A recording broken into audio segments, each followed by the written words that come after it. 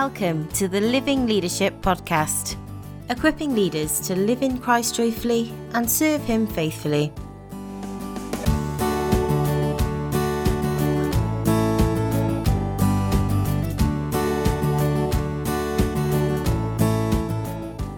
Welcome to this episode of the Living Leadership Podcast. It's the first of a three-part series looking at motives in ministry. My name is Paul Coulter and I'm the head of ministry operations with Living Leadership. And in this episode, I want to establish the principle that motives matter, but not the most. Now, if you're involved in any form of Christian ministry, which I'm sure you are if you're listening to this podcast, then you will, I'm certain, have faced the challenge of motivations. What is it that motivates you in what you do in the church or in the world in the name of Christ? How should you respond when you see people whose motivations don't appear to be pure? And how can you handle your own impure or mixed motives? These are the questions I hope this series will help to answer. Now, I framed these episodes around the New Testament passages where the word motives appears in the NIV translation. And up front, I need to be clear that there's no direct equivalent word in the Greek of the New Testament for what we mean by the word motives. That is, the reasons that move a person in his or her actions, by which he or she justifies those actions to himself or herself. Now, for that reason, many English versions, for example, the ESV, don't use the word motives at all. But there are several passages that discuss the issue of why people engage in ministry. And in those passages, the NIV often uses the word motives. And I think it's justified in doing so because that is really what's in view. Now, before we get to the first of those passages, I really want to lay a clear foundation for the motivations that ought to be behind ministry. And I think the most helpful place to go for that is 1 Peter chapter 5. And there the Apostle Paul writes to his fellow elders, those who are overseers in the church. And he says this in verses 1 to 4. I exhort the elders among you as a fellow elder and as a witness of the sufferings of Christ, as well as a partaker in the glory that is going to be revealed. Shepherd the flock of God that is among you, exercising oversight, not under compulsion, but willingly, as God would have you, not for shameful gain, but eagerly, not domineering over those in your charge, but being examples to the flock. And when the chief shepherd appears, you will receive the unfading crown of glory. Now, I'm sure you'll have noticed the three pairs of positive and negative ministry motivations in these verses. First, we are not to do it out of compulsion, but willingly, as God would have us. Secondly, we're not to do it for shameful gain, but eagerly. And third, we're not to domineer over others, but to be examples to them. Three negative motivations: a sense of grudging duty, a desire for selfish gain, and a hunger to control others. And these are utterly unworthy of servants of Christ and of the gospel. So, firstly, we ought not to serve out of a sense that we have no other option. How many meetings have you attended with that feeling in your gut that you wish you didn't have to go? And you only went because people expected you to be there and you didn't think you could say no. How many ministry decisions have you made out of a sense of pressure that came not from the gospel or from the leading of the Spirit of God, but simply from the expectations of others? I think that's at least part of what Peter is getting at here. Now, we can start out in ministry with a joyful sense that it's an honour to be able to serve. We're motivated by a response to God's grace. We're determined to act consistently with His truth. But over time, the system squeezes us into a place where we lose sight of those things. And the only thing that keeps us going is, if we're honest, the paycheck at the end of the month, or the thought that we really wouldn't know what else we could do with our lives if we left ministry, or how we would provide for our families. Now, if that's you, either that you've lost your motivation altogether, or you've become trapped in simply fulfilling the expectations of people, please reach out for help. Our Living Leadership staff and associates would love to draw alongside you. We'd love to listen in confidence to your heart. We'd love to help you rediscover your joy in the Lord. And our regular programs for leaders can help as well, like Refresh Network Online, which runs twice per month, except in the summer. And you can connect with both our associates and with Refresh Network Online through our website, livingleadership.org. But don't serve in the church out of a sense of compulsion that comes either from slavery to the demands of others or from a sense that you have no other option. Let the grace of God be your motivator. Rediscover what it means to serve willingly, gladly, joyfully, because that's what God wants for you. He never intended your service for Him to feel like you're plodding through treacle. There ought to be a lightness and a gratitude as we serve. And secondly, we shouldn't be motivated by what we get out of it. Now, it's unlikely in the UK or Ireland and I suppose many other parts of the world that you'll be motivated in ministry by financial gain. The pay and the guest speaking honoraria are not going to make you rich. Although I've noticed that some ministry positions are remunerated highly, and I wonder what that does to the motivation of those who apply. I suppose the same is true of pastors who only ever move to larger congregations with bigger stipends. Financial temptations can factor in ministry decisions. And of course, there's also the temptation to blur the lines in tax returns and other financial affairs. So make sure you're accountable to others in those areas. And if you discover that a desire for financial gain is really motivating your decisions, then please keep those in check. Make sure that you're following the leading of God, not your desire for financial reward. But there are also other aspects of shameful gain in ministry besides the financial, the praise and recognition of others, fame, the desire to make a name or leave a legacy. And I'm sure I'm not the only one who recognizes these things in my own heart.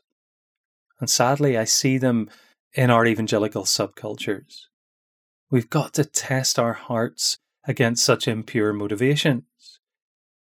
But positively, we must allow them to be squeezed out by the eagerness that Peter calls us to have.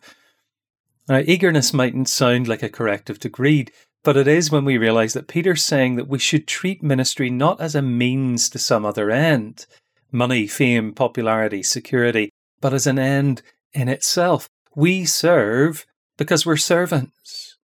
Who we are in Christ motivates what we do.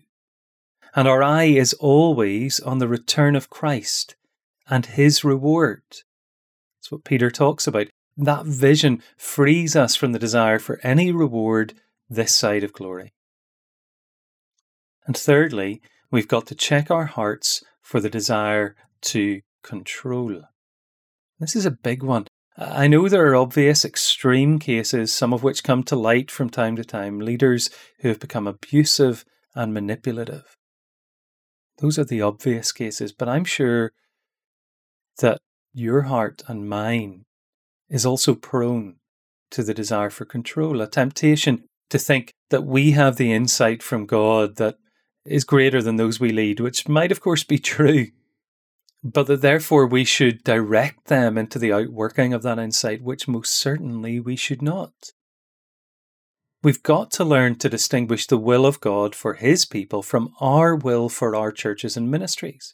We've got to realise those aren't always exactly the same. There's a difference between motivating people with the grace of God and equipping them for the works of service He has given them to do, and on the other hand, motivating them with guilt trips and channeling them into the programs we have designed. I know your church needs people to serve in all sorts of valid and good activities, but you need to trust the Spirit of God to lead people into the works He has for them. You don't need to do His work. If you're controlling in that way, you will collapse under the pressure, or you'll crush others under it. So, hold your leadership lightly and inspire people with the gospel, and then rejoice with them when God leads them into ways of serving you never expected, or that bring no glory to your church, but are glorifying to God. Don't lord it over people. Instead, focus on setting an example to them of faithful living. living that is full of faith, showing what it means to depend on God and to really trust the gospel. The gospel that tells you that your reward is in glory when Christ returns. And living that is faithful because it's aligned with the Scripture's priorities and commands. What your people need as much, perhaps even more than your words, is your life. They need to see what obedience looks like in you so that they can have courage to obey themselves. So much for the wrong and right motivations in ministry, not compulsion, covetousness, or control, but a desire to model gratitude, joy, and faith. Let's turn now to the first of those passages that talks about motives and how we handle them. Specifically, in this case, how we handle the wrong motives of others. So Peter is real that there can be wrong motives in ministry. What are we meant to do when we see people who seem to be ministering that way? Well, let's hear what the Apostle Paul writes in Philippians 1 verses 15 to 18. He says, "It is true that some preach Christ out of envy and rivalry, but others out of goodwill. The latter do so out of love, knowing that I am put here for the defense of the gospel. The former preach Christ out of selfish ambition, not sincerely, supposing that they can stir up trouble for me while I'm in chains. But what does it matter? The important thing is that in every way, whether from false motives or true, Christ is preached, and because of this, I rejoice." Now, Paul is saying that there can be goodwill or selfishness as a motivation for gospel preaching. It was so in Paul's time, and it's surely so today. In the NIV, from which I read, it uses the wording whether from false motives or true. And as I mentioned, there is no Greek word in the New Testament that's a direct equivalent of the word motives. So the phrase false motives here translates one word in the Greek, which means something like pretense, and that's exactly how the ESV translates it. People who are preaching from pretense or from sincerity. In other words, these people are hypocrites. They claim to be preaching for the glory of God, and in fact, they're motivated by selfish ambition. And that selfish ambition leads them to a destructive rivalry with the Apostle Paul. They're glad that Paul is in prison because it takes him off the preaching circuit and it creates more openings for them. In fact, more than that, they hope that the report of their successes will trouble him. They actually want to do him harm. Now, I have to confess, I find it hard to believe that the people Paul is talking about knew that that's what they were doing. I suppose that might be naivety on my part. My wife would almost certainly say so. But I think it's also because experience tells me that our motives are seldom known to ourselves, especially when they're warped. That's a biblical principle. Proverbs 16:2 says, "All a person's ways seem pure to them, but motives are weighed by the Lord." We're experts at self-justification with an endless capacity to convince ourselves that we have no impure motives. But there's no fooling the Lord. And there was no fooling the apostle of the Lord, Jesus, as he wrote under the Spirit's guidance to the church in Philippi. He knew that these people were motivated by the wrong things. He knew that in a way that you or I may not. Indeed, we need to be very careful about judging others' motives, and more of that in the second episode in this series. But for now, the question is, how are we to respond when we can see and we're fairly sure that someone is motivated by the wrong thing? I'm sure that you, like me, have observed situations where there doesn't seem to be any other option left to you other than the conclusion that a person is motivated by selfish gain or a desire for prominence. So what are you to do? Well, let me say first what we shouldn't do. We should not enter into a public spate with them. We shouldn't take to Twitter or Facebook as if we think we can resolve things that way. Social media is a hopeless channel for that. It achieves nothing. And I'm afraid that those who live by it will die by it. So be careful. Don't fall for the temptation to broadcast your grievances and your annoyance. The Apostle Paul doesn't set out to preach against these people. Rather, he rejoices. Now, a caveat is essential here. I've come across people who point to this passage as justification for partnering with people whose motives might not be right.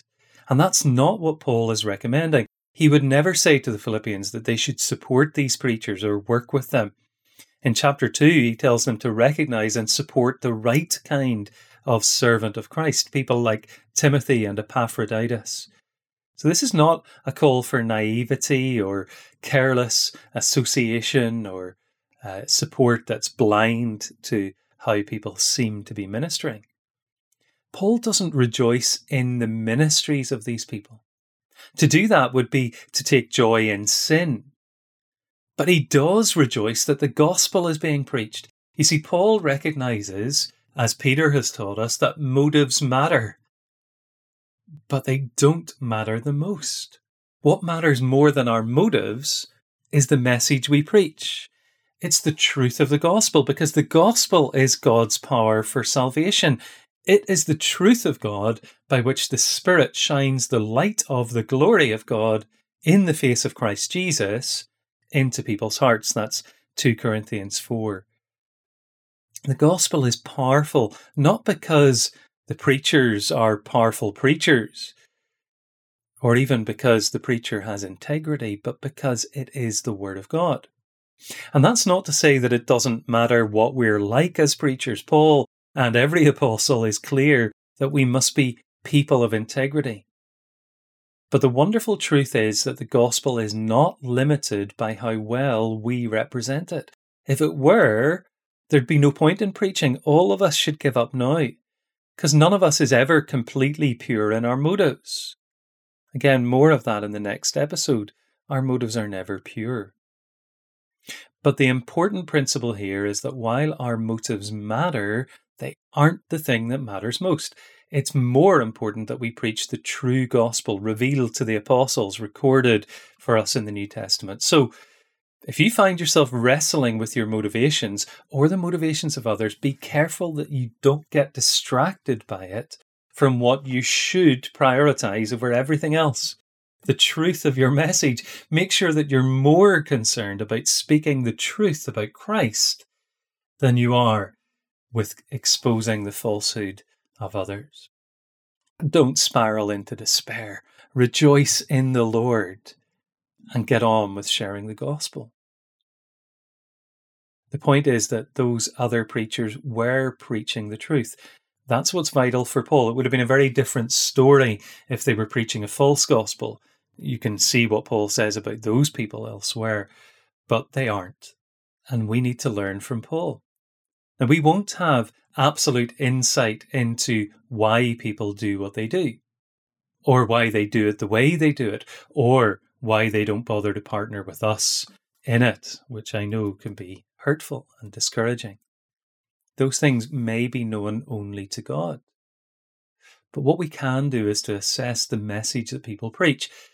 And if it's the apostolic message of salvation from sin through repentance and faith in Jesus Christ crucified as our substitute for our sins and risen as our Lord and Lord over all, if that's what someone's preaching, then I can rejoice. If they preach some other message, if they deny sin, if they fail to call for repentance, if they sideline the cross, if they undermine the person of Jesus, if they focus on human effort and not the grace of God, in all of these things, I must stand against their ministry. But if they preach the gospel, I can carry on in my ministry, checking my own motives and thanking God that the gospel is being preached. It's not easy, but no one said ministry or discipleship would be easy. And for this, we have the grace of God. If you're like me, you find that kind of behavior in ministry from others immensely discouraging. But Paul reminds us that there's something bigger at stake than our emotional state. And he calls us, as he'll say later on in Philippians, to rejoice in the Lord. He's the one who never disappoints. To be content with our circumstances, read Philippians 4, and to learn that we can do everything God calls us to do through Christ who gives us strength. So I say it again, focus on preaching the gospel. Check your own motives and rejoice even in the gospel ministry that seems to have wrong motivations. Let me pray for us as I close. Father, keep our motives pure. May we never serve from a sense of obligation, a desire for personal gain, or a hunger for control. May we be motivated by grace, joy, and peace in Christ Jesus. And when others seem to preach from wrong motives, may we rejoice that the gospel is preached, and save us from discouragement, but keep us faithful in your service by the strength you give. In the name of our Lord Jesus. Amen. Thank you for listening to the Living Leadership Podcast. We hope what you've heard today spurs you on in your walk with the Lord. If you're encouraged by today's episode, consider sharing it with a friend or colleague, or leaving us a review on your podcast app of choice to help others find us. If you'd like to engage further with us on anything we've discussed today, we'd love to hear from you. You can find us on any major social media application at Living Leaders, or you can visit our website www.livingleadership.org, where you'll find even more support and resources to help you live in Christ joyfully and serve Him faithfully. Blessings.